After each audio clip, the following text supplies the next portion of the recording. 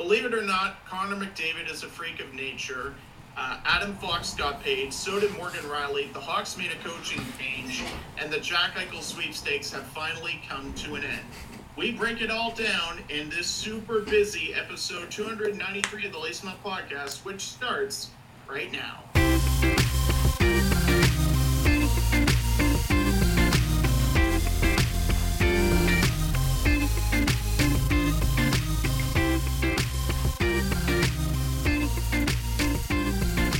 And now, it's time to lace 'em up. Here's Brett and Steve. And welcome to the show, ladies and gentlemen. I'm Steve Ellsworth. I'm Brett Dubuff.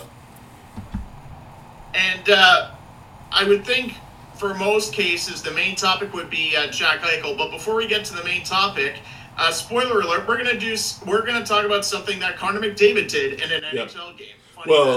So the main topic is Jack Eichel, to be clear, but we'll be spending more time talking about that. But it is kind of ironic that we're going to lead the episode with the guy who was drafted ahead of Jack Eichel in the draft, Connor McDavid, of course.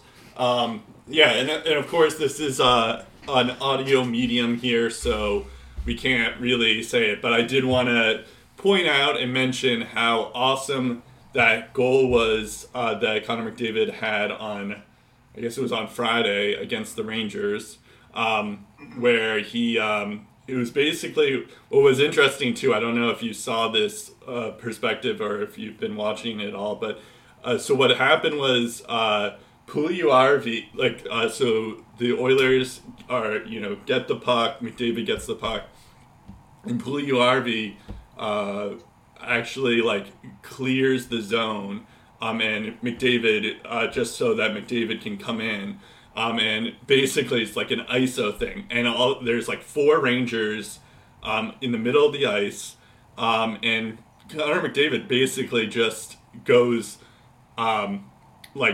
just skates by all four of them, and then of course skates and shoots it past Georgiev, and it was I know this is probably hyperbole, but he makes it look so easy. It's just it's incredible watching him play. It's amazing. I remember watching Sidney Crosby play, his rookie year, thinking okay, I'm never gonna see anyone better than Sidney Crosby play. McDavid has passed that at this point. He's just incredible to watch. And, of course, don't get me wrong, Sidney Crosby is incredible to watch as well. Ovechkin, of course, is incredible to watch.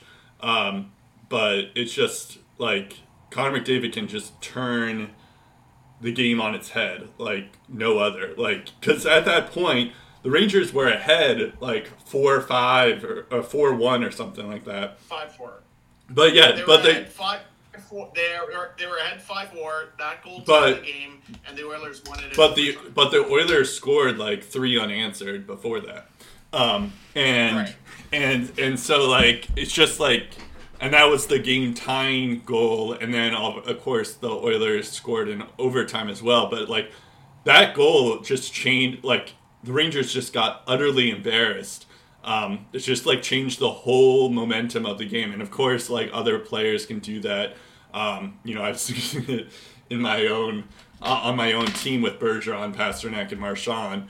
But it's just incredible that he was able to do that. It was probably the best goal I've ever seen, and I know it's probably recency bias and all that stuff, but it's just fun to watch. It's I think it's I've never seen Gretzky play live. I've never seen Mario play live, and I guess technically I've never seen McDavid play live since I haven't been to a game with Connor McDavid there. But it's just this is what I imagine what it was like watching in the 80s and 90s when you saw Mario and Gretzky play. It's just fun to watch, and yeah, it's incredible. I feel he could be better than Gretzky. It's the LeBron of hockey, basically, now. Yeah, Oddly enough, I've never watched Connor McDavid play live in an NHL game, but in an OHL game, I did once when they were playing the Ottawa 67s.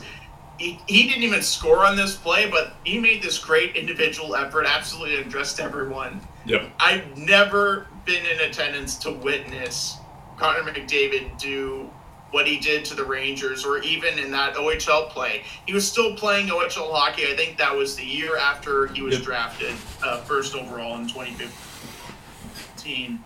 And it was just absolutely mind-blowing, the things that he would do with the puck. Actually, no, it was his draft year, because then, of course, he made the NHL team, and the rest is history. So it was 2014-15 when that happened. So in his draft year, I watched Connor McDavid play for the Erie Otters, and just to even attempt that move in close quarters and just change the scene of just like the whole script of the game of hockey has just been flipped on its side just because of the things that this kid can do. And Sidney Crosby and Evgeny Malkin are elite players, no question about it, and they're winners.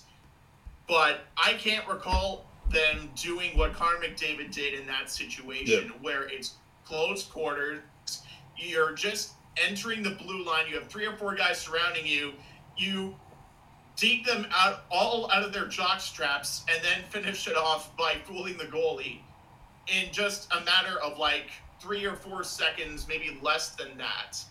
The puck goes from the blue line, it looks like a dead play, and the Oilers have just tied the game. Yeah.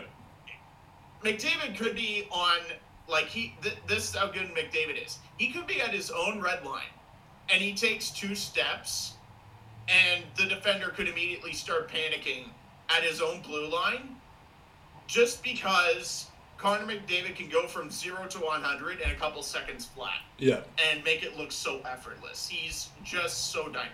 Yeah, and I haven't really seen that level of skill in so long, since like Crosby, because I remember in Crosby's rookie year, I was watching all the Penguins games, or just early on with Crosby there, and like he would do like a spinorama move just to pass to, like, I think it was Sergei Gonchar or something, and at that point it was like the biggest skill move that I think I've ever seen.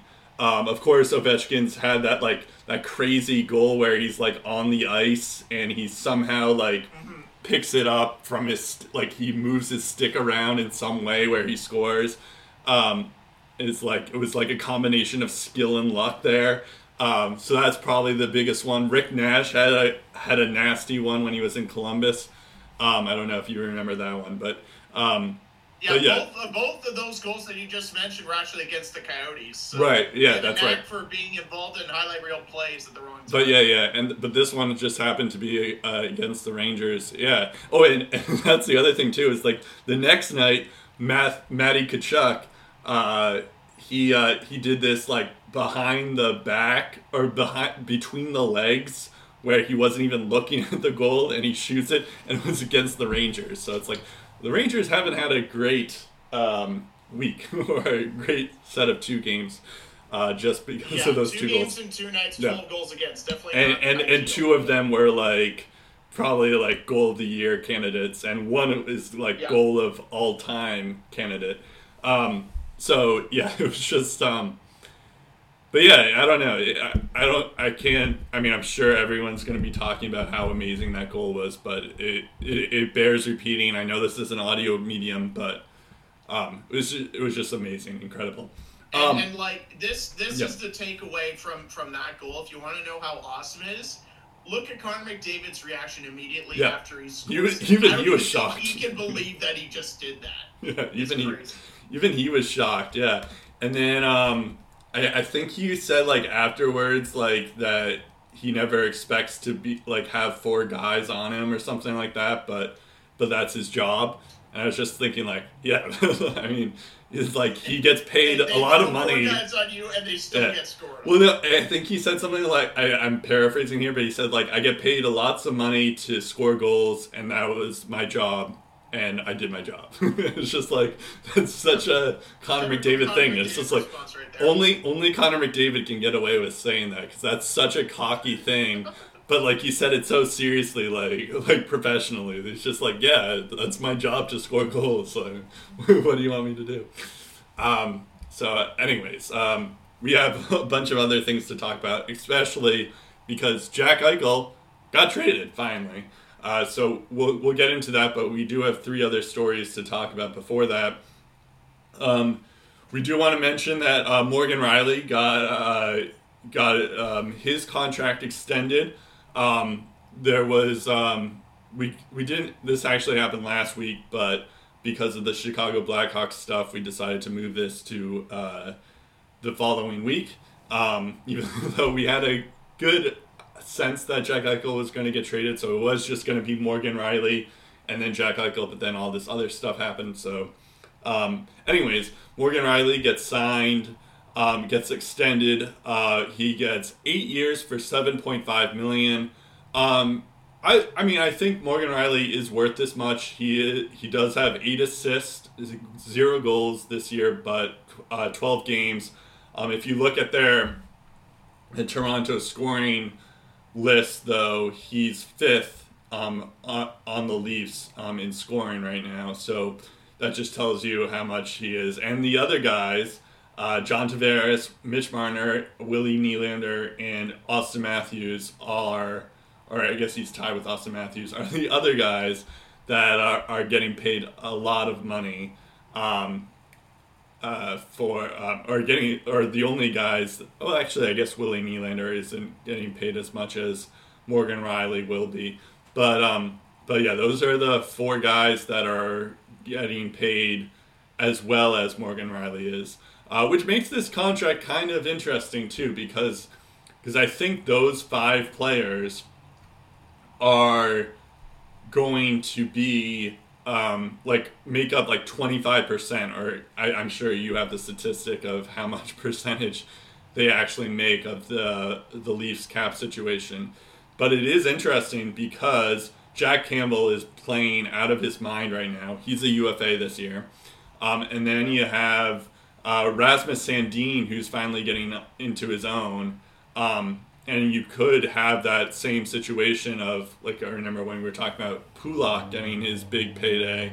It's like, okay, there's Dobson in the midst. But, I saw Rasmus Sandin last night. He looked pretty good, actually. It seemed like he had the puck more often than Morgan Rielly did. And, yeah, he only has 4 assists in 12 games, 0 goals. But compared to Morgan Rielly, who has 8 assists. I don't know. I could see Rasmus Sandin being like that go-to defenseman compared to Morgan Rielly. And, of course, Morgan Rielly is a great defenseman, and he's been their best defenseman for a while now. But it is a little odd just because it's like, well, you also have those 4 forwards, and you have Rasmus Sandin in the midst, too. Not to mention you have Jack Campbell, who they should probably sign long term now as well. So it's a tricky situation. So it's like he is worth that much, but at the same time they have all these other issues that now it's like, what is Toronto doing in the long term? I'm not really sure.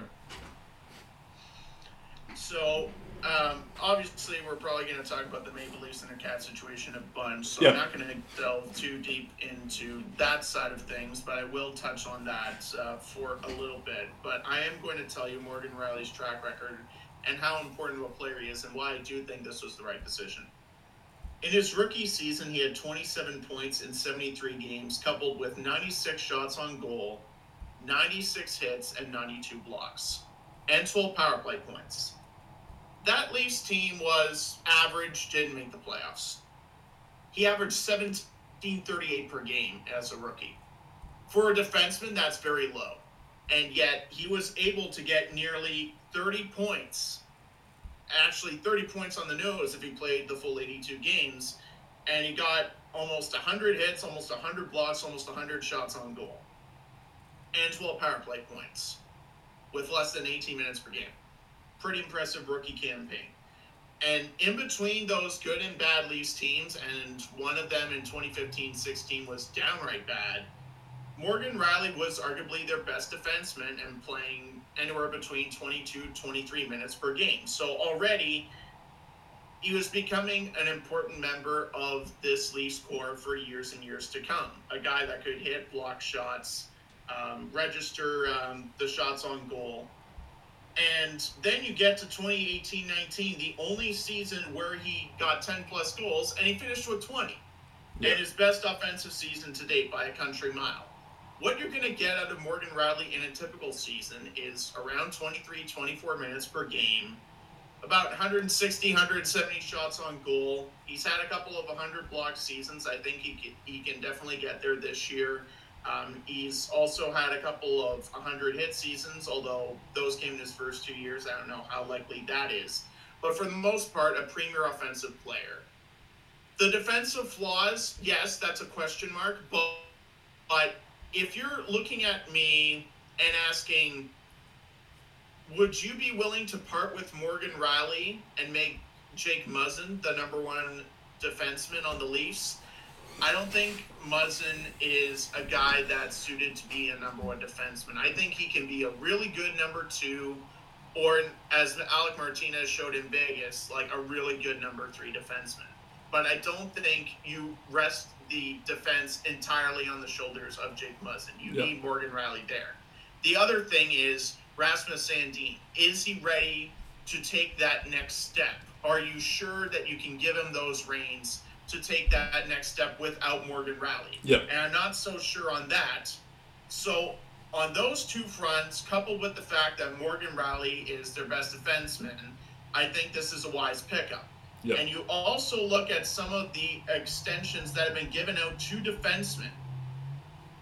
This looks bad. This contract to Morgan Rielly looks bad because of the previous Leafs cap hits. But when you look at the amount of defensemen that have signed mega deals, there are 19 defensemen since November of 2016. So that's 5 years ago. There are only 19 defensemen that have a higher cap hit than Morgan Rielly. And Morgan Rielly makes $7.5 million, which is absolutely good value for Toronto. Yep. So they're going to have to make some tough decisions, yes. I don't know about their goaltending moving forward, what they do with it. I frankly don't care how good William Nylander is if he leads the league in points. He might be the odd man out because if you're going to sacrifice a lot of your defensemen and a lot of your goaltenders just to keep the core forwards together, it's going to be a failed experiment. So the Leafs made the right call, and the tough questions will hopefully answer themselves eventually. Yeah, that is a good point about Jake Muzzin. And Rasmus Sandin. I do think Rasmus Sandin will eventually surpass Morgan Rielly, but I do agree that it's only a month in. So it is tough to tell, but yeah, that is a good point that it's like right now Morgan Rielly's the best defenseman, but maybe in even 3 years now, Rasmus Sandin may end up being the better defenseman than Morgan Rielly is. So that's when it's like, okay, this contract may not look so good, but yes, right. I agree with you. Right now, he is worth that much money. And then on top of that, if you choose to get veteran defensive help, there's Chris Letang, there's Colin Miller, there's Mark Giordano, there's Keith Yandel, there's PK Subban, and a bunch of question marks after that. Right. So automatically, if he goes to the open market, he's probably going to get a lot more than $7.5 of course, million. for sure. So we will talk. I kind of briefly touched on the cap situation, but this next year, Rasmus Sandin, speaking of Rasmus Sandin, and Timothy Liljegren are RFAs. Andre Cachet and Pierre Engvall are also RFAs. Jason Spezza is a UFA, and Jack Campbell is a UFA, as well as Joseph Wall. And then I guess they have Ilya Mikheyev is a UFA, and Ian Scott is an RFA, but it looks like he's on long-term injured reserve. And then the following year, you have Kerfoot, I think I said that in a Boston accent. You have Kerfoot, you have Ritchie and Kampf, as well as Bunting and Wayne Simmons.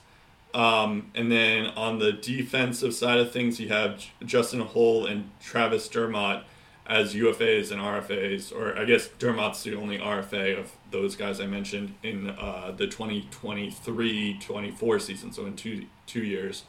And then you have Matthews and Marner, Muzzin and Brody as UFAs in 3 years. And then you have Tavares and Marner.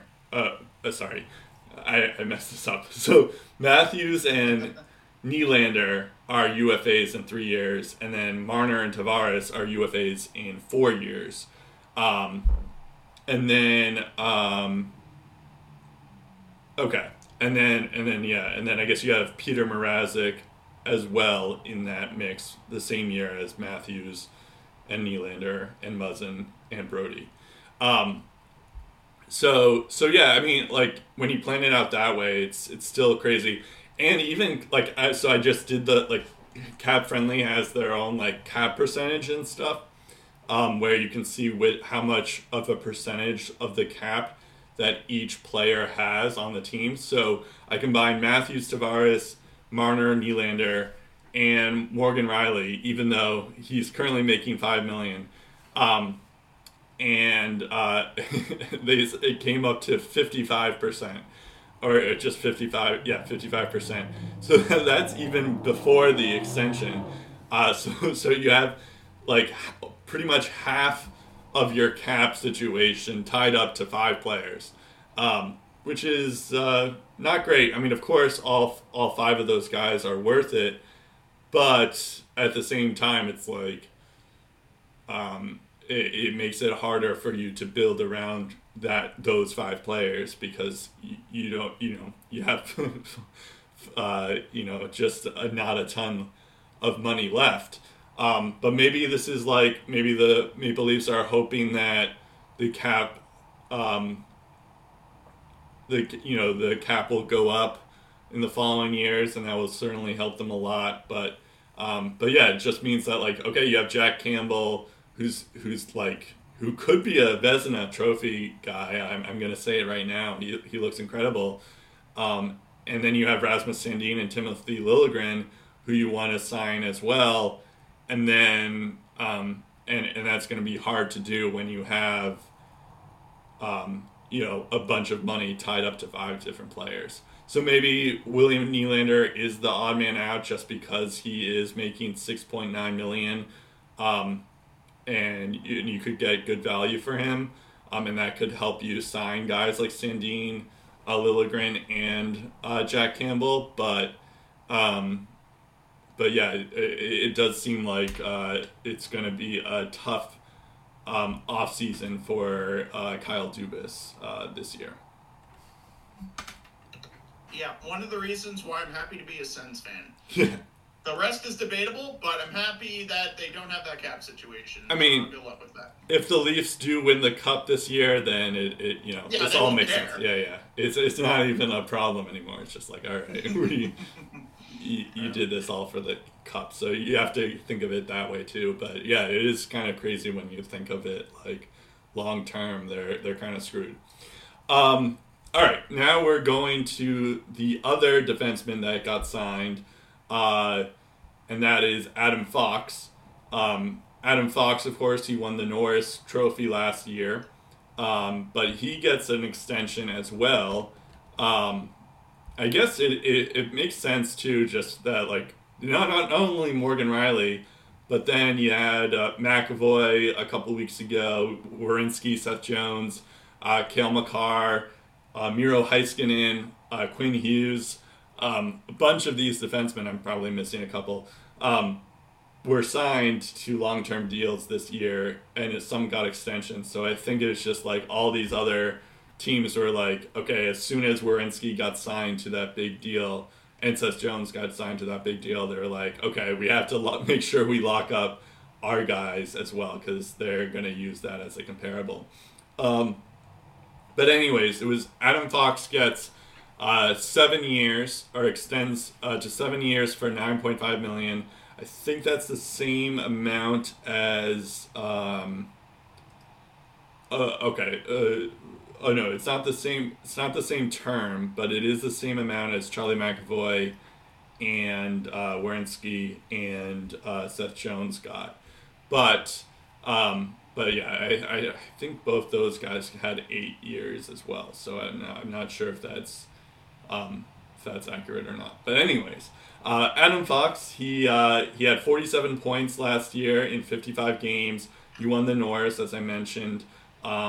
He's also like really good defensively as well, which is one of the reasons why he got the the Norris as well, because it's not just that he can score, but he can he can also play defense as well. He had a 19 plus minus. I know that's kind of like an iffy statistic, but yeah, but that's still like proving that he's good on that sense. He has a 50% Corsi for percentage, which is like takes into account all the shots attempts, not just the ones that are on goal. And that's pretty good as well. This year he has 12 points in 12 games, so a point per game player, which is impressive considering how we just mentioned how the Rangers were embarrassed the last 2 days. So yeah, he's so obviously the Rangers still have some issues, but yeah, this was a no-brainer as well, which is like Adam. If you see that Charlie McAvoy, you see that Zach Werenski and Seth Jones are making a ton of like 9.5, then yeah, I think Adam Fox belongs in that group of players, and he deserves that much. So yeah, 9.5 is good. I guess when you look at the Rangers cap situation, though, it's like you do have Artemi Panarin's making a lot of money, 11.6 million to be exact, and then you have Chris Kreider has a lot of long term. Mika Zibanejad gets extended, which we talked about. You have Barclay Goudreau, who's making a couple, who gets another long-term contract. And then on the defensive side of things, you have Jacob Trouba making $8 million. So they also have a lot of money to long-term players. But like other than Panarin, like, and I guess you can make a case that's Zibanejad as well. But like other than Panarin and Zibanejad, like, you can make a case that Adam Fox is like the most important of those long-term contracts to make. So yeah, I think this is a deal that you just had to make, but at the same time, it is a little bit, I guess it's the same reason that the Leafs have, where it's like, okay, now I'm looking at their free agents this year, coming year. They still have to sign Ryan Strome. They still have Sammy Blais. Looks like he's coming into his own. Capo Caco, who knows with him right now, but he's an RFA. Then you have Georgiev, who's an RFA as well this year. So you have like Ryan Strome and Caco that you probably want to sign, but it's still, I don't know. It seems like it's up in the air there, but maybe it's not as bad as it was for the Toronto Maple Leafs cap situation, because they still have $8 million left in cap space. But anyways, I'm rambling on here. So what do you think of this Adam Fox deal, and do you think it's worth it? So similar to Morgan Rielly, great rookie season despite the low ice time. His ice time as a rookie was 18 minutes, 54 seconds per game, just under 2 minutes per game of power play time. Still got 92 blocks, still got 125 shots on goal, and 42 points, 34 of which were assists in 70 games. 49-point pace as a rookie, not even playing 19 minutes per game, pretty good stuff. And also had 13 power play points. Finished fourth in Calder voting, so he just says, screw it, I'm going to win the Norris next year. And he did. 102 blocks this time, 102 shots, 47 points, 42 assists in just 55 games. So that's a 70-point pace. And his ice time jumps almost a full 6 minutes, he plays 24:42 per game, and his power play time also shoots up to 3:44 per game. So not even 2 minutes on the nose of power play time as a rookie, and now he's nearing 4 minutes. He's over 4 minutes this year in power play time, 24:47 per game, and already playing like an all-around defender. Like, everyone, I would hope, remembers that game against Philly with the Rangers having an empty net, and he just blocks 3 attempts by the Flyers to ice the game. That's kind of the reckless abandon that Adam Fox plays with, and he's just so deceptive as well. That's what makes him rise above the rest. I also go back to the situation of defensemen getting paid. A lot of those defensemen getting paid, I mentioned more than Morgan Rielly, a lot of those have been signed since July 2021, only a couple of months ago. You have Heiskanen getting $8.45 million, the Seth Jones one, obviously, Cale Makar making $9 million over 6 years. There was the Hamilton contract, which is 7 by 9. There was Terensky, 8 by 9.583. Darnell Nurse, 8 by 9.25. Quinn Hughes just under $8 million there over 6 years. The McAvoy deal, and now Adam Fox gets paid. People are going to look at the Rangers cap situation if we get to the end of the season, if this deal isn't done, and they're just like, you know what, it might be pricey, but we gotta offer sheet Adam Fox. Right. Because he is worth that kind of money. So the Rangers were very, very wise to do this kind of thing and get it done quickly. Because now they don't have to worry about Adam Fox going to the highest bidder. He easily could have been offer sheeted this summer if he got there. Yeah, that's a good point too. I guess he would have been offer sheeted, and it also seems like because all these other defensemen had their contract extended, it feels like it was just inevitable that they were going to do that. And you're right that he probably would have been offer sheeted but I mean I think at the same time the Rangers could afford to hold on to him because they do have some cap space left. Anyway. But I do think it does represent the idea that if they are going to keep some of the young guys, then contracts like Trouba and Kreider, like you mentioned, at some point will be expendable and probably susceptible to buyouts. Right. But where we don't see buyouts with the Rangers, that never happens. Yeah, of course. Anyways, then we'll talk briefly about it because we did talk about the Blackhawks last week, but I do want to mention that there's kind of 2 updates. One is that it seems like this is from Alan Walsh, who's the guy who publicly shamed the Vegas Golden Knights for getting Robin Lehner, and felt like because his agent Marc-Andre Fleury was he felt like he was stabbed in the back with that Photoshop.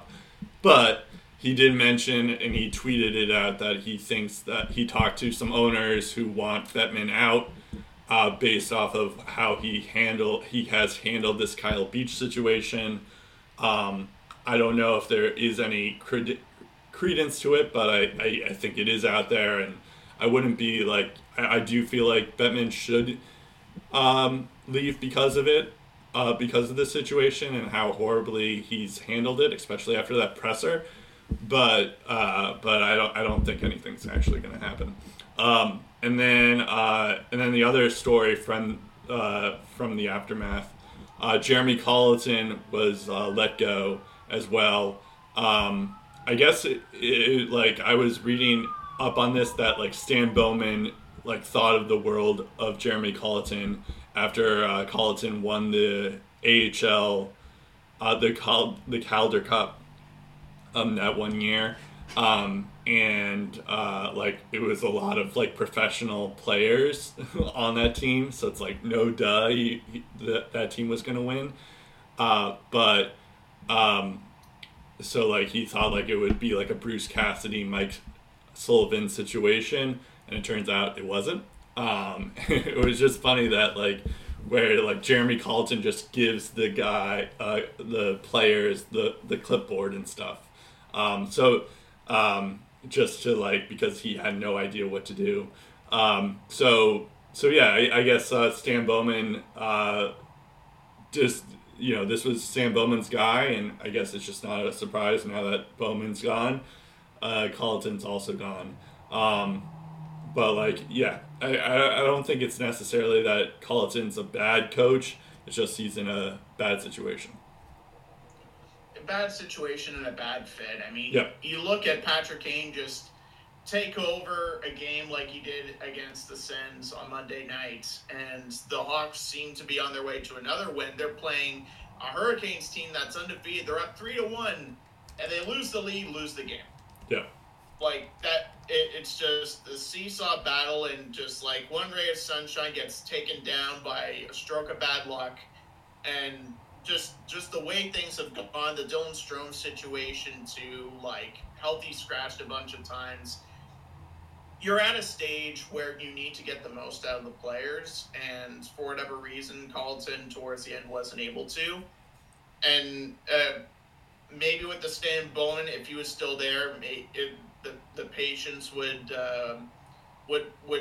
kind of like take them for at least another 15, 20, 25, 30 games, however many, right. And they reevaluate things at the end of the year.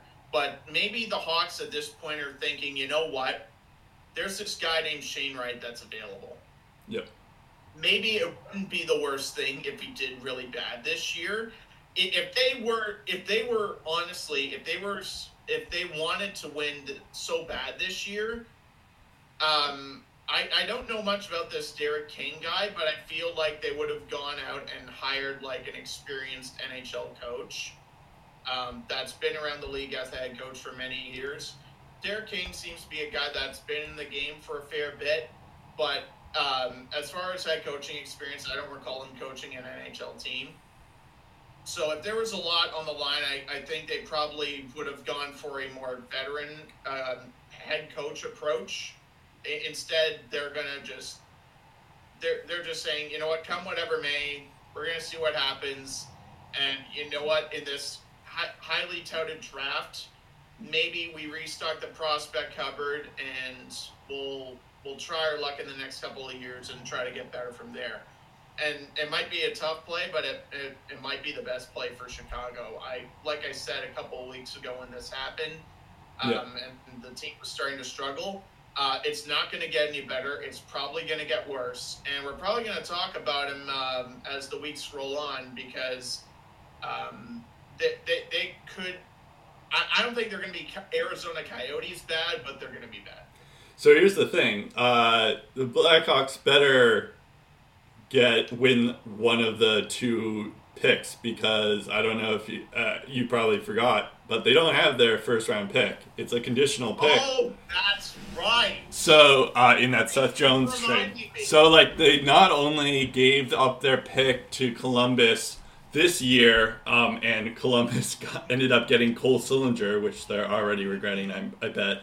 But the next, this year they have a first round pick. However, it says that if Chicago wins one of the 2022 draft lotteries, the pick becomes the 2023 first-round pick. So they could theoretically get Shane Wright, but then that, the next year they can't get Connor Bedard.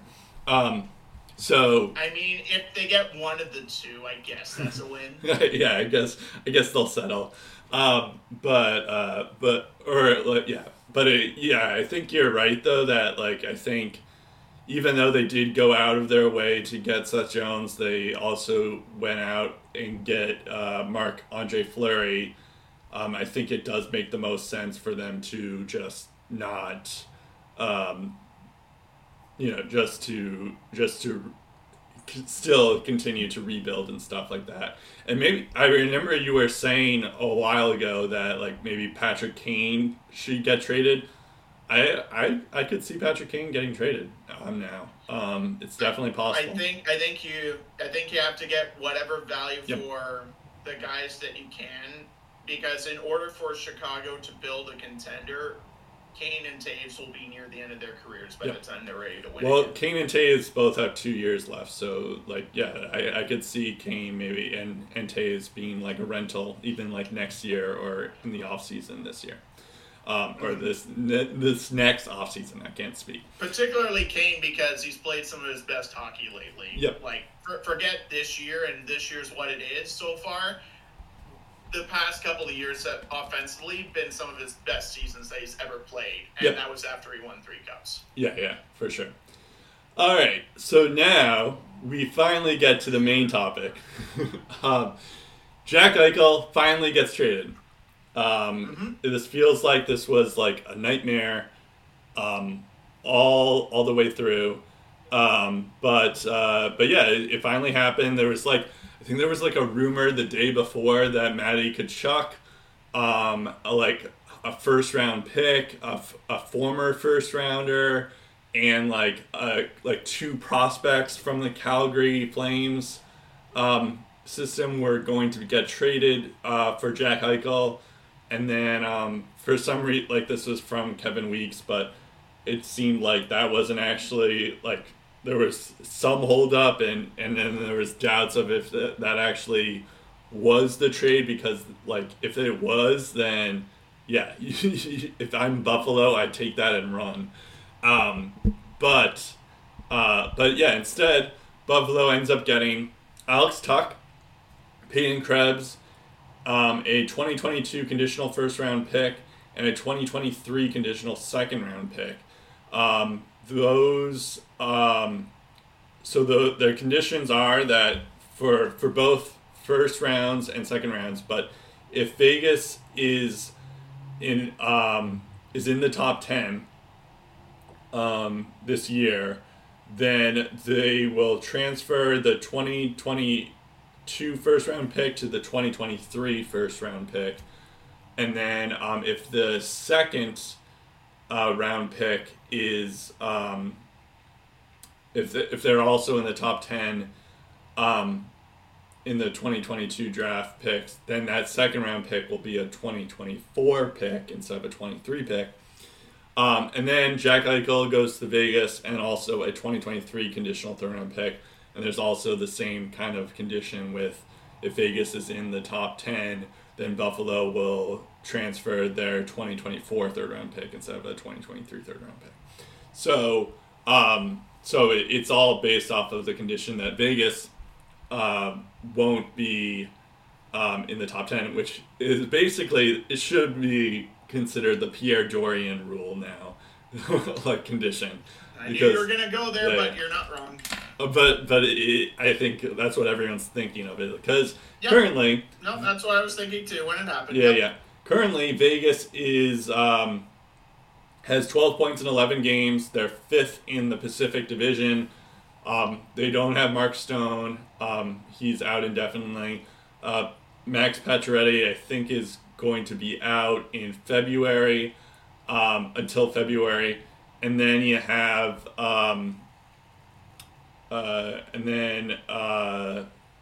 there was another thing that I was going to say. But I'm blanking on it. Anyways, that means that they have...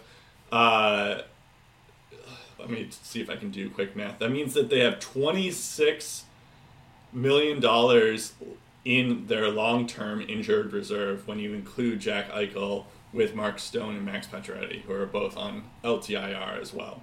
And who knows when you can get them back. So it is reasonable to believe that Vegas may not end up getting them back. But yeah, it's still kind of crazy. I guess in that sense, I should start off with the Vegas side of things. So I did immediately talk about the long-term injury reserve. Also, in the matter, in terms of their cap situation, they have 0 cap space left. So that's not great. So that means that even though they have $27 million in LTIR, they first have to make the playoffs. If they can Tampa this Kucherov this thing, if they somehow make the playoffs, but that doesn't seem likely now. And then once they get everyone healthy, then that means that they have some time to, that they'll have to like be on like a torrid hot streak place once they get Mark Stone, Max Pacioretty, and Jack Eichel healthy again, and that's pretty risky. So that is a little bit concerning if I'm Vegas, but yeah, I guess it's definitely possible, and if you have like the top line of Jack Eichel, Mark Stone, and Max Pacioretty, that's a pretty good top line. So I think it could work out for them, but because of their injury stuff that all three of them have, it's a little bit strange. But now they have to do some they might have to make some trades in order to make room for all of these players to come back. I guess they could call back like some of these players, but again, they don't have a ton of cap space, so I assume that they're going to have to make some moves in order to get Jack Eichel on the team. So that's the thing that really stands up to me. But on the other hand, Jack Eichel, he had 355 points in 375 games in Buffalo, and this was on a team when Buffalo was the worst team in the league. So that's like he's almost a point per game player on a very bad team. Also, not to mention that this was like the early 20, like he's not even 25 yet. Oh, no, wait, I guess he just turned 25. But yeah, so it's like he's still going to be pretty good given the injury risk and all that stuff. So I think it is definitely worth it. They've been looking for this center for a long time, but I think it is definitely going to end up helping them in the long term. It's just like this year it may just be a little bit complicated, so it doesn't seem like it's going to be a big thing, because I'm not sure how long he's going to be ready after this surgery happens. So that's the part where it's like there is this risk issue just from an injury standpoint. But yeah, I think I like this move a lot for them. But before I get into the Buffalo side of things and what they got, what do you think of Jack Eichel to Vegas? So first off, there were some other takers, and that obviously were interested in Jack Eichel's services. Jack Eichel himself, in a conversation with Elliot Friedman a few days after the trade, mentioned there was one point in the summer he thought, I might be going to Minnesota. Okay. And there was another point where he thought, Colorado, that could work. And the Flames were apparently interested from the get-go. According to the folks at TSN, Pierre LeBrun said Matthew Tkachuk not shrewd that he was part of any offer from the Calgary Flames. There was also Sean Monahan's name tossed around. Yep. First off, if either one of them was involved, you have a situation where if you get Matthew Tkachuk, he's a pending RFA with a lot of leverage, and as we saw with Calgary a couple of years ago, not necessarily easy to negotiate with the Tkachuk camp. Yep. You have a very short period of time to really convince Matthew Tkachuk to stay on board, and with Monahan, he would be a UFA in 2023, so you even have less time to really win him over and show him the perks of playing on a rebuilding Sabres team. So I think with this deal, Vegas had to give up a bit more certainty to Buffalo, which I'll get back to later. Carolina apparently was also involved, but apparently the Sabres wanted either Seth Jarvis or Martin Necas as part of the package, and they were just like, bye, have a great day. Yep. And the rest is history from there. But on a counterpoint, Vegas did also publicly say that Pete Krebs is untradeable. So yeah. It's not like I'm sure if Carolina or if Buffalo pushed, maybe Carolina does something. Mm-hmm. Yeah, I think this is mostly Vegas wanting Jack Eichel because you look at the division that Vegas is in.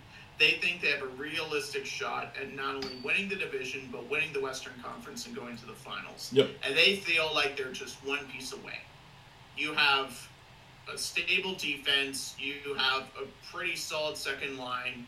You have a pretty respectable top line as well. Your goaltending, for the most part, looks pretty good. The coach behind the bench has been able to get results with this roster. The coach before that was able to get results from this roster. If you're Vegas ownership, you're Vegas management, you're pretty convinced that Jack Eichel can be that guy that puts you over the top. Yep. Buffalo was in a situation where any team could play hardball with them right till draft day, and automatically Buffalo loses all leverage in a Jack Eichel situation. And if you woo Jack Eichel over with your product enough, it could be a situation where Jack Eichel calls a shot and is like, I want to play for this team. Yeah. And the Sabres have no choice but to respect his wishes. Because you look at everything that happened with Buffalo, and we'll get to that when we talk about the Buffalo side of things.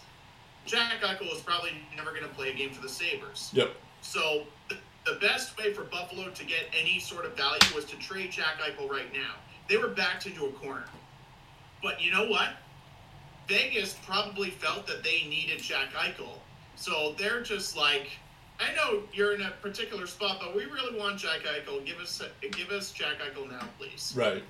And they were willing to, again, trade a very good prospect that they didn't want to trade initially, pretty good top six forward, and 2 key picks of their future.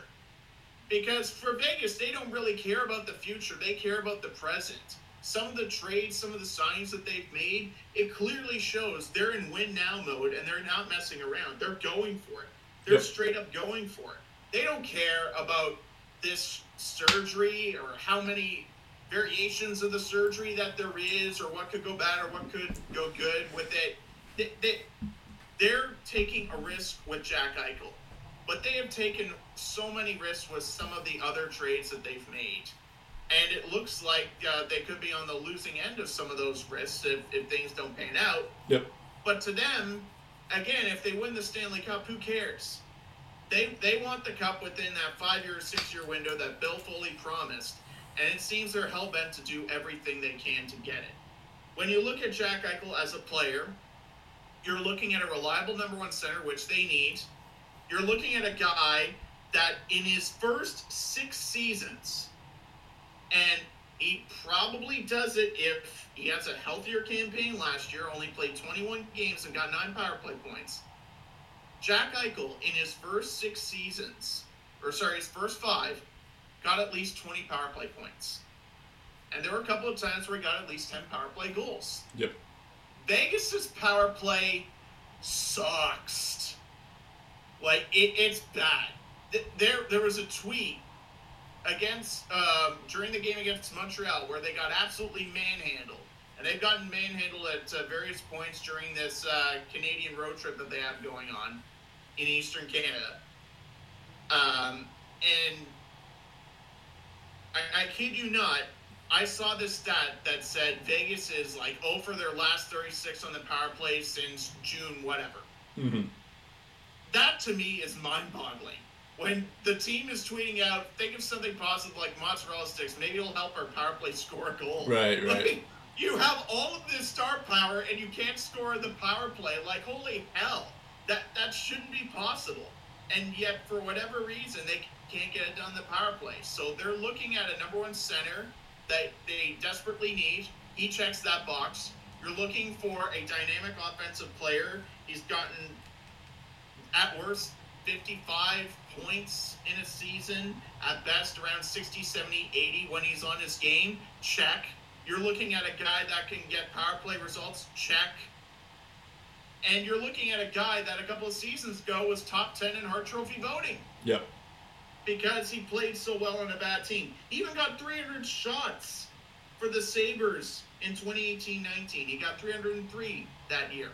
So there's no doubt that if they're getting the Jack Eichel that they think they're getting, they're laughing all the way to the bank. The one thing that really concerns me about the Vegas Golden Knights is they take on every single penny that's left of that Jack Eichel contract. Buffalo did not retain a dime on this, and that was the big thing for them.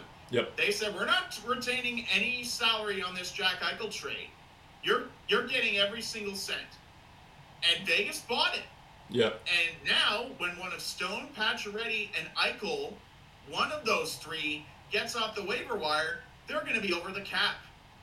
And that also tells me that they're going to have to make some very tough decisions with their roster, and it also tells me they're fine with it. Yep.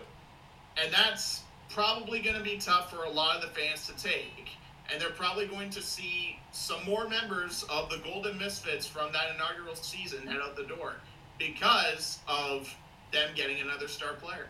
Yeah, no, I know. That's the thing that's going to be kind of interesting now until we see Jack Eichel on the ice is how is the Vegas Golden Knights going to manage this this cap situation, because they're going to have to make a cap dump move, and I'm not necessarily sure how they're going to do it, really. I guess it's going to be more than one big cap dump move, of course. If it's not just one. I mean, like, right off the bat, Riley Smith and Evgeny Dadonov both make $5 million apiece, so you could just trade those guys and then get those pieces, but then it's like, everyone knows that Vegas needs cap room, so it's not going to be like an easy thing. They're probably going to say like, oh, get Jonathan Marchessault, who also makes $5 million, and then it's like, well, then what's the point of getting Jack Eichel if you can't have Jonathan Marchessault and Riley Smith, because then your depth is bad. So it does make it a little strange, and not to mention the fact that Vegas isn't doing so hot right now. As I just mentioned, there is a good chance that they might not even make the playoffs, even once they do get Mark Stone, Max Pacioretty, and Eichel back on the ice, because it just might not be soon enough. So they're in a tricky position right now, because they really have to hope that Jack Eichel is ready right off the bat, and he hasn't even skated in 2 years. So there is definitely some concern for this year. I wouldn't have so much concern for them next year, though, just because then it's like they're finally figuring things out. But at the same point, you have Jack Eichel, you finally have your center. It's still a little odd. Before we get to Buffalo, though, I forgot to mention another thing, a component to this, or factor to this. In order to get Mark Stone, Vegas traded Eric Brandstrom, who is a 2017 draft pick. They also traded a couple of picks. I forget the full details, but there was that. When they got Max Pacioretty, they traded a first-round pick, and they also traded Nick Suzuki. I'm sure they regret that one. This time, they traded Peyton Krebs. And a couple of years of Thomas Tatar, don't forget Thomas that. Tatar is another one, yeah. Although I don't necessarily count that one, but yeah, for the purposes, they tend to always trade their futures. Still put up good Emers in Montreal, though. Yep. And then they trade Peyton Krebs, who's and we're about to talk about him, but he looks like he's going to be he had a really good prospect pool, year in the WHL. In fact, he was like the player of the year in the WHL last year. But so he's also going to be pretty good, and that's who they ended up trading for Jack Eichel. So it's like, yes, I would rather have Jack Eichel, Patches, and Stone instead of Suzuki, Krebs, and Brandstrom. But at the same time, that's going to, maybe in 5 years, that's going to, really affect them in a negative way. Because it's, yes, Jack Eichel's still pretty young, and Mark Stone's relatively young as well. But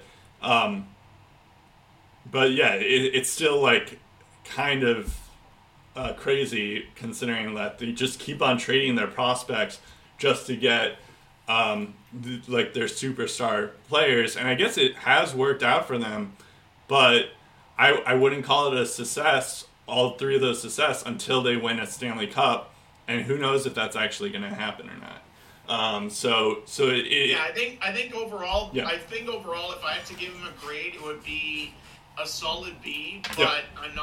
I'm not putting that on pen. I'm putting that in pencil because that could easily change. Well, we'll talk about we're going to give grades at the end, but yes, I could see that being the case there. Yeah. Oh, and the other thing, because I'm not sure how I'm going to get this in, but I'm not sure if you've thought about this, Steve, and I don't think I emailed this to you. What does Sam Reinhart, Jack Eichel, Patrick Laine, and Nolan Patrick have in common? They're all second overall selections. Yes, but more to that.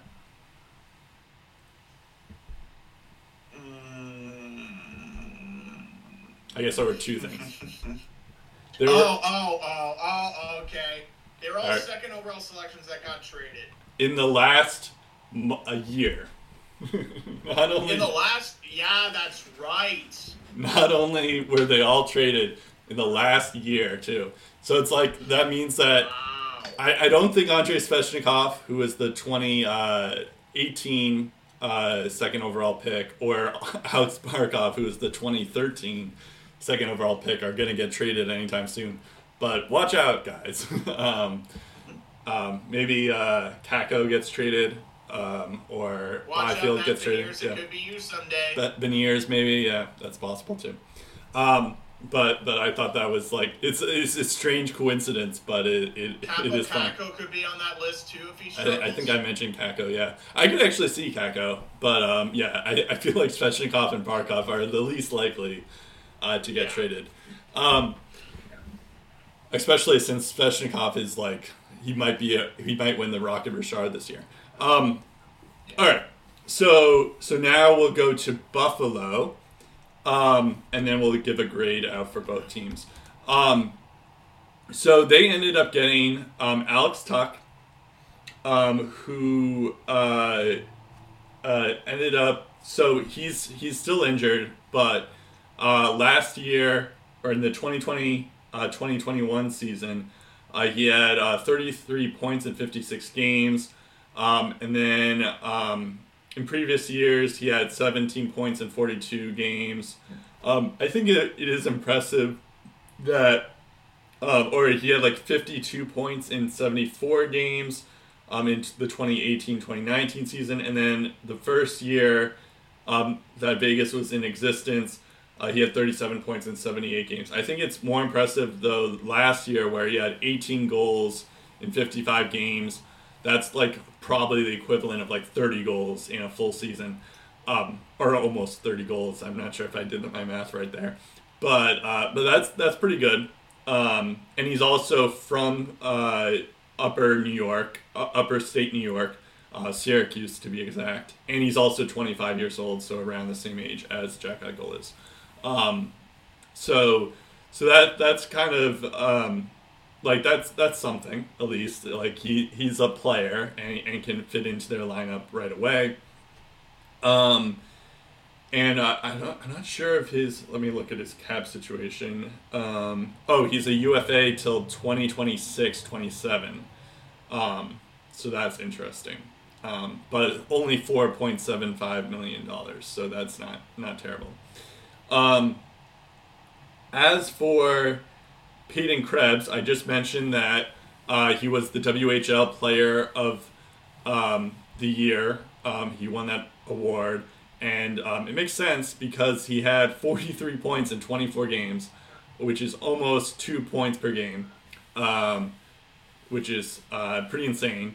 I think, let me look at the my Elite Prospects page is running slow, but I would imagine he had the most points in the WHL last year. This past year, he did play, while I wait, he did play 9 games for Vegas and had 0 points. He also played some games in, he did get the most points in the WHL. Hold on. My screen is not working. My internet's slow. But anyways, he did have 5 points in the 2 points in 5 games for the AHL. And I think he's played in Rochester as well, but he hasn't scored yet. But he only played 1 game. Oh, wait a second. He had 5 assists in 2 games for Henderson Silver Knights and 0 points in 1 game for Rochester. So, yeah, so in 3 games in the AHL, he had 5 points, and all of them were assists. That sounds about right. Yeah, so that's pretty good, to say the least. And, obviously you never really know what's going to happen with, once they get into the league and how he's going to develop there. But that's a pretty good, that's like clearly one of the better players. And he has a lot of high promise for him, and obviously I know everyone's going to compare him to Jack Eichel, and I get that, but at the same token, it's definitely it's definitely like someone that I could see working out in like 5 years. We could say like, oh, Peyton Krebs, like he's like he's a very, very, very good player. He's like a top 50, top 25 player in the league. And that's definitely very possible. The thing that's also interesting, though, with Buffalo is that they have Dylan Cousins in the system. They have Casey Middlestad in the system. Jack Quinn, who's been pretty good, but he's a winger. But, like, I am curious to see where they see Peyton Krebs in the future being. I guess he does play some left wing, but like, do they think of him more as a center, or do they think like Dylan Cousins and Casey Middlestad are more centers than Peyton Krebs is? So that will be the interesting part of it for sure, but at least it's something. And then the other standpoint from Buffalo's side of things is because of the first round picks, and it doesn't. And it's I wouldn't be shocked if Vegas doesn't make the playoffs. They could be, that first round pick could be pretty good for them as well. And I'm also looking here, they also have the Florida pick from the Sam Reinhart deal. So that's also pretty nice as well. So yeah, I think it's like, obviously it's not Matty Tkachuk, or like, Calgary's prospect system is probably better than Vegas's prospect system. So like you probably would rather have Matthew Coronado or Connor Zary. But at the same token, I don't think it was a terrible trade for them. It was much better than the Taylor Hall trade or the Sam Reinhart trade. So I do give them some kudos for that standpoint, that it wasn't terrible, but it wasn't great either.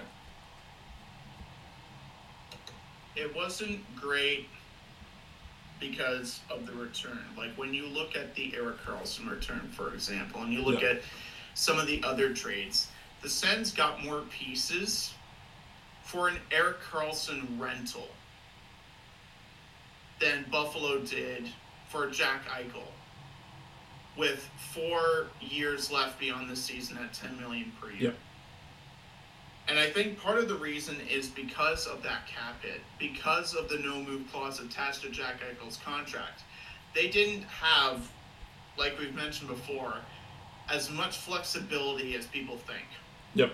They were put in a very tough position. Kevin Adams, in particular, as a GM in your first couple of years, like, this is trial by fire to the highest degree. Mm. And I don't think he fleeced Vegas, but he got decent value for Jack Eichel. Yep. He got more certainty, I think. You have the chance to convince a young player like Peyton Krebs that Buffalo's a great place to play. You're going to love it here. This is your future. And Alex Tuch, going from a team like Vegas to a team like Buffalo, is probably something that a lot of people will go, oh, man, really? Right. Really, this team? This guy is from upstate New York, loved the Sabres, and considers it an honor to wear this jersey, despite how bad they are. That is ultimately what you want to hear as a Sabres fan, as a member of the Sabres front office, if you're the Pagulas.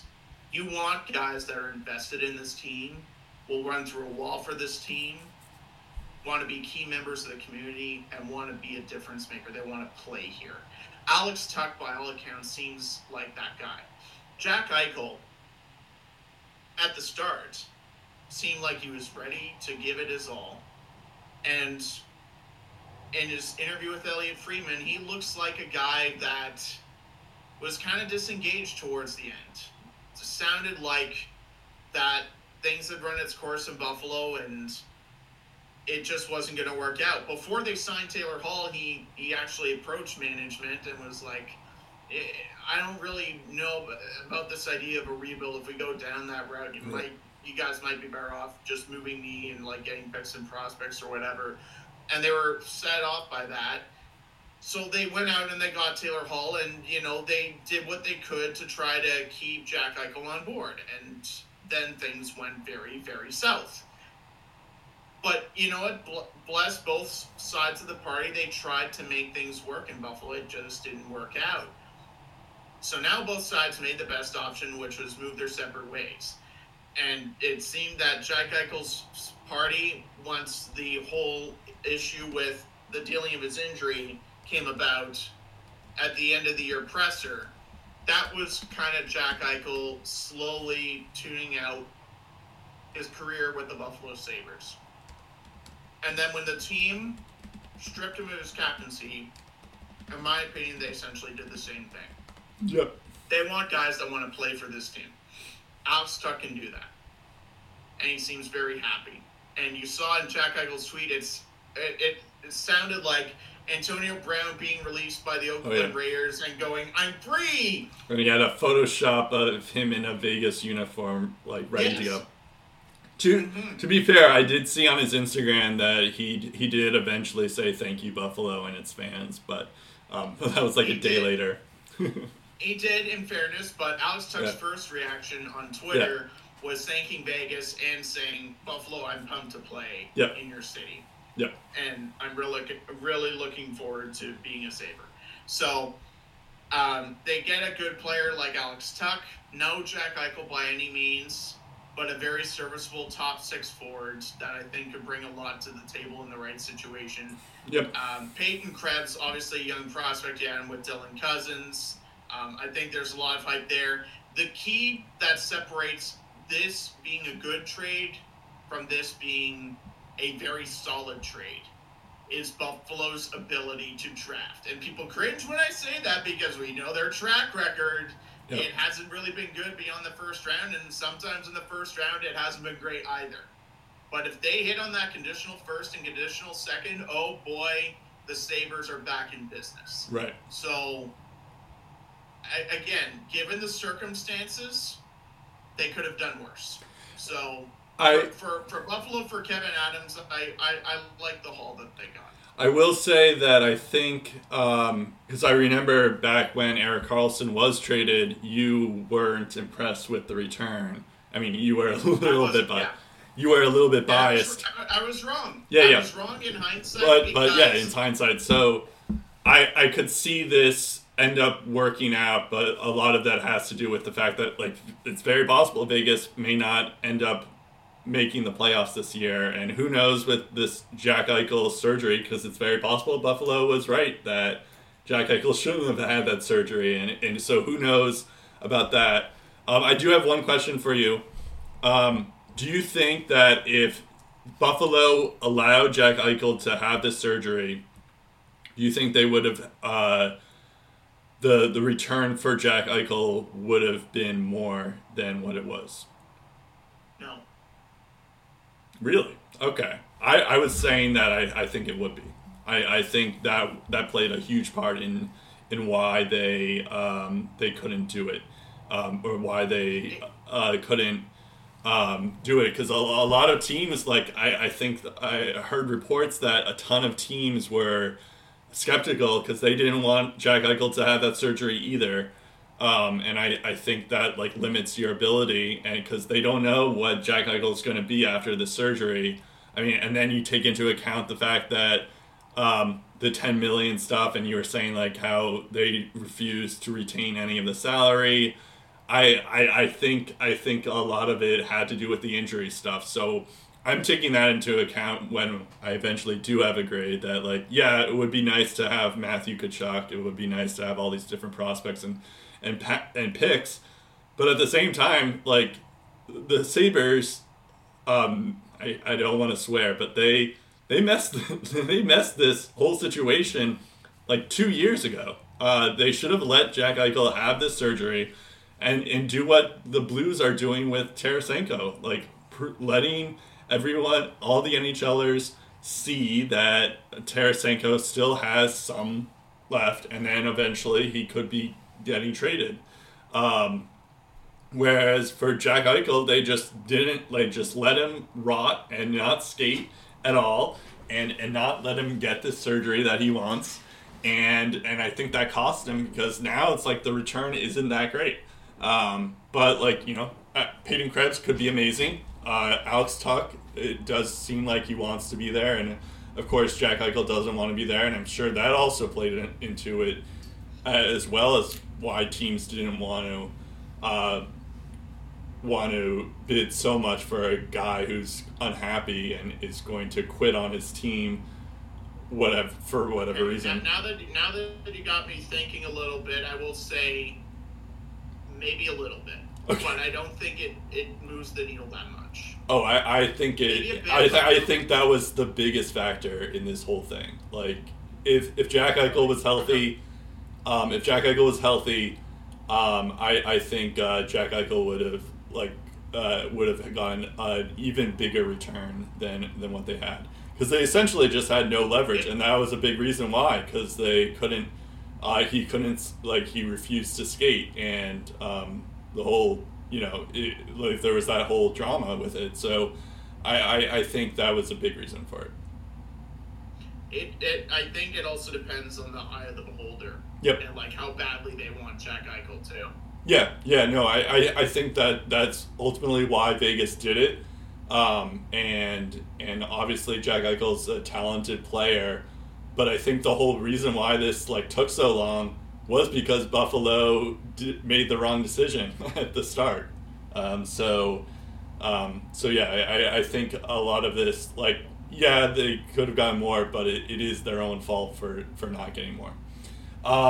So also to get back to your point about the Karlsson trade, what I in particular was not really liking was the fact the immediate roster players, I don't think it was a big enough haul. What ends up making the Karlsson trade better is Josh Norris and the pick that turned into Tim Stützle. But what made that trade was those two picks. But you can make the case. I think Buffalo was wise to go on future for that reason. But you can make the case Peyton Krebs could have the same impact that Josh Norris has, or even greater, on Buffalo. So and he has that potential, and yeah, you're right, and there's also a possibility that, like we mentioned, that Vegas misses the playoffs because of all these injuries, and maybe maybe they miss the playoffs again next year.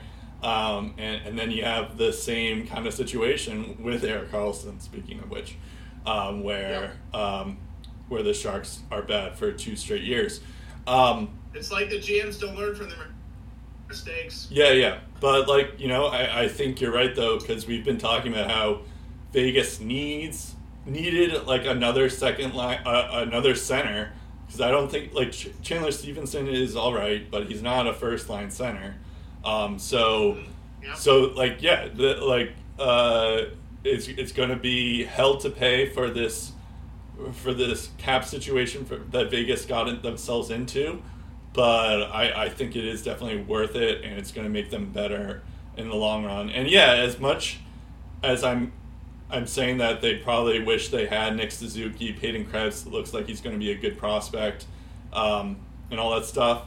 But I don't think they're going to regret not having Jack Eichel, unless, I guess there is one chance maybe with like if the injury is that bad and he's not the same player, but I feel like that's unlikely to happen. But we'll see. I also want to point out before we go into the grading stuff and whatever else, I checked the AHL standings and stat sheets on, I think it was Thursday night, and who's third in AHL scoring?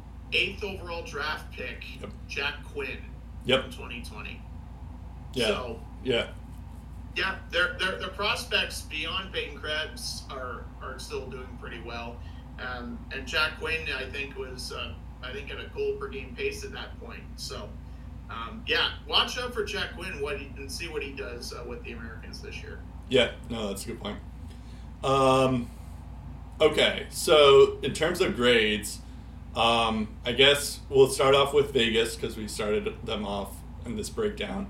I think you're right that you kind of spoiled the pick, but I think you're right. I think I would give them a B.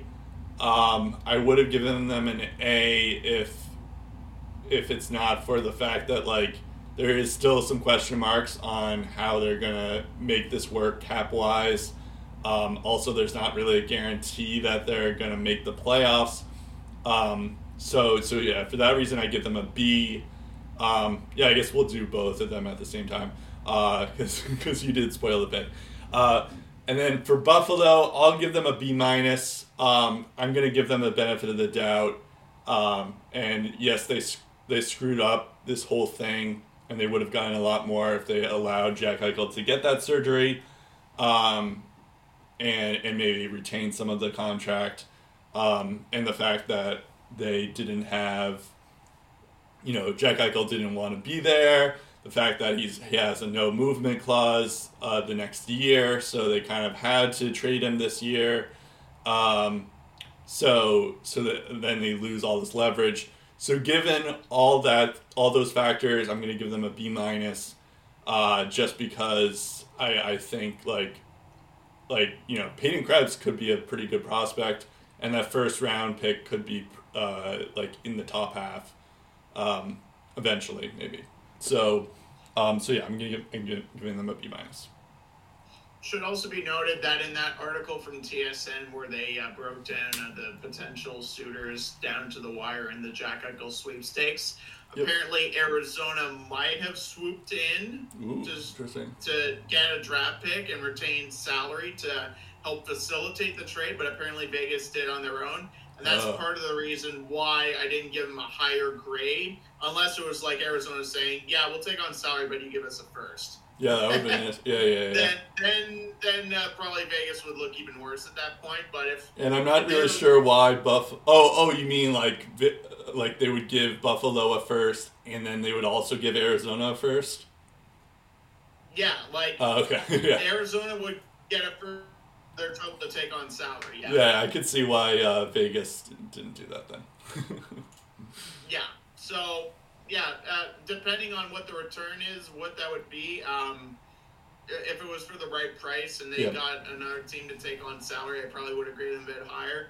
But like I said, my grades are going to be in pencil, not pen, because I definitely think this could change for either side. For Vegas, I'd say solid B, because again, they're getting an all-star player. In theory, they're getting power play production. In theory, they're getting a game-changing player that should be fully healthy and very motivated. And like you said in that interview with Elliot Freeman, he's just excited to be a hockey player again. He's tired of sitting on the sidelines. He wants to play. So I think it could be a match made in heaven for Eichel in Vegas. That being said, given the circumstances, I like what Buffalo did.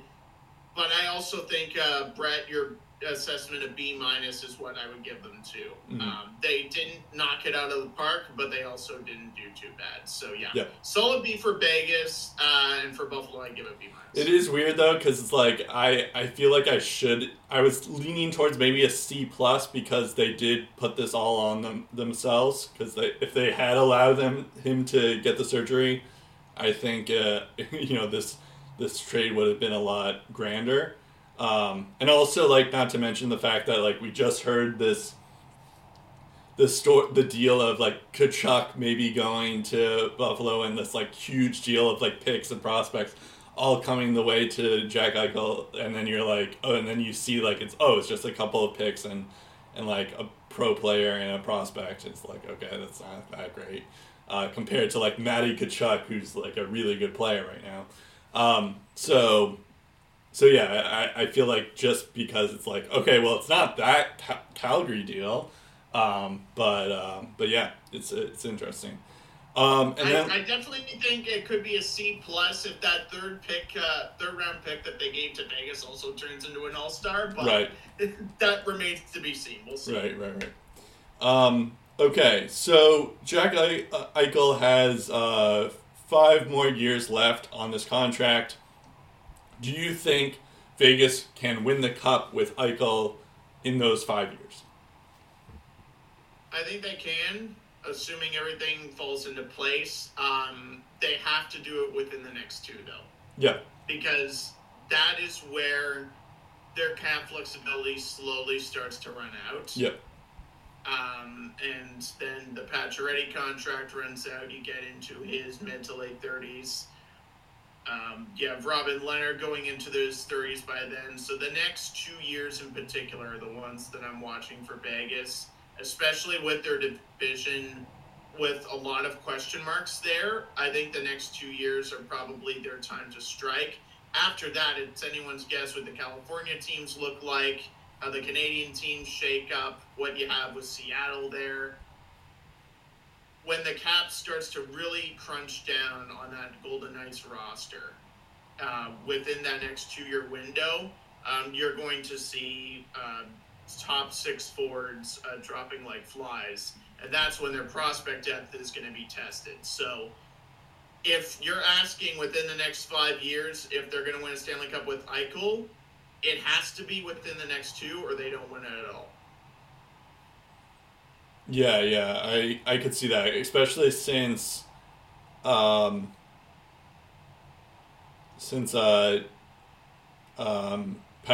is going to be a free agent in 2 years. So yeah, I think I agree with you that they could win the Cup.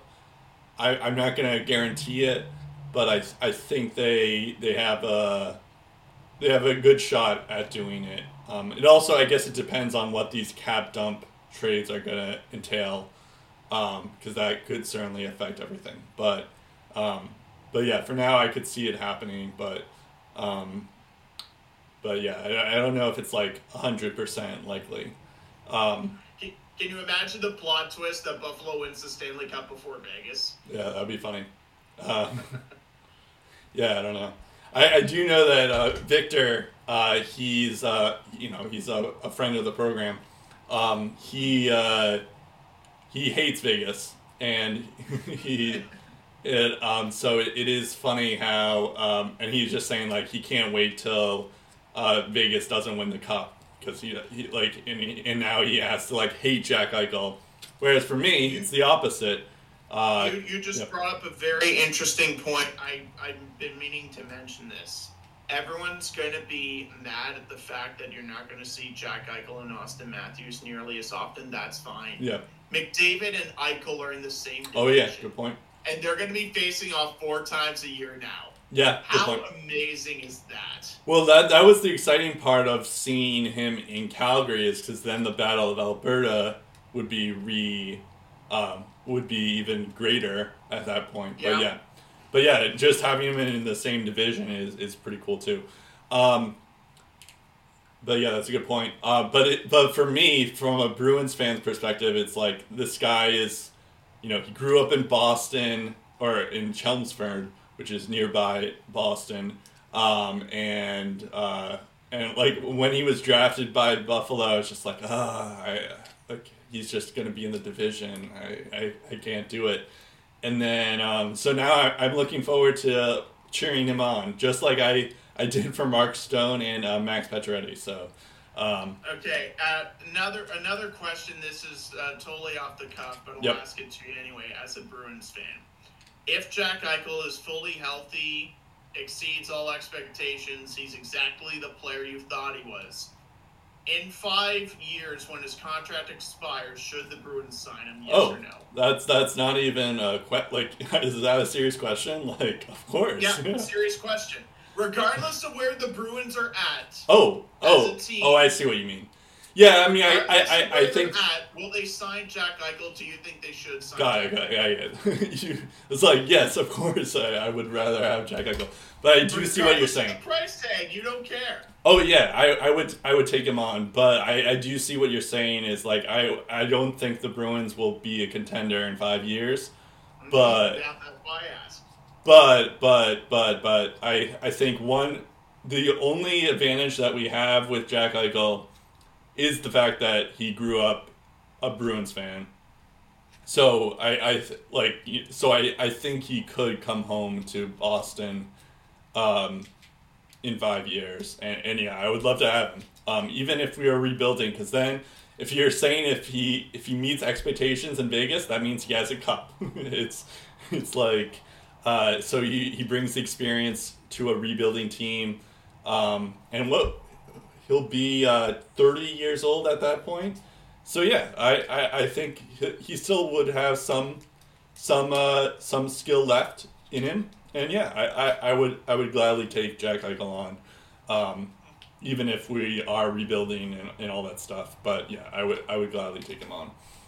Yeah, I think that's probably the only rebuilding market he would go to is if it was a chance to play at home. Yep, and it's like depends on how much he wants to win. If he's won a Stanley Cup, then yes. But if he hasn't, yep, a different story. I don't think it's as convincing of a sell. I feel like I'm like I do wonder if like Arizona or Boston are like planning their long-term plans on trying to lure Eichel or Matthews into their program. It depends where Arizona's at. If Arizona's still digging themselves out of the there's no shot. I have a theory that the reason why Arizona's doing this right now is because they plan on getting Austin Matthews interested in a couple of years. AKA building up draft picks, getting all these young guys and say, "Hey, play for us." If they get Shane Wright, they're that much closer to landing Austin Matthews when he's ready. So yeah, I do wonder if maybe it's like Boston's like thinking like, okay, he'll have Taylor Hall, he'll have David Pasternak, we have to Charlie McAvoy. These are all Charlie Coyle went to BU. Matt Grzelcyk went to BU with Jack Eichel. It's like I feel like it's gonna happen. I'm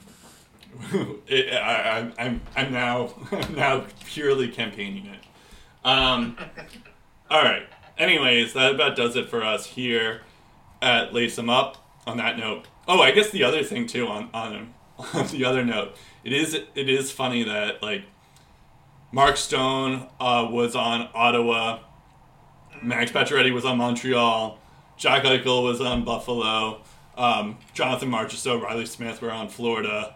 I guess Gerard Gallant were on Florida. So now it's like Boston, Detroit, Tampa, and Toronto are the only 4 teams in the Atlantic Division that haven't sacrificed something to Vegas. I mean, so it'll be funny. I'm sure something will happen where eventually Vegas just builds a super team of all the Atlantic Division players.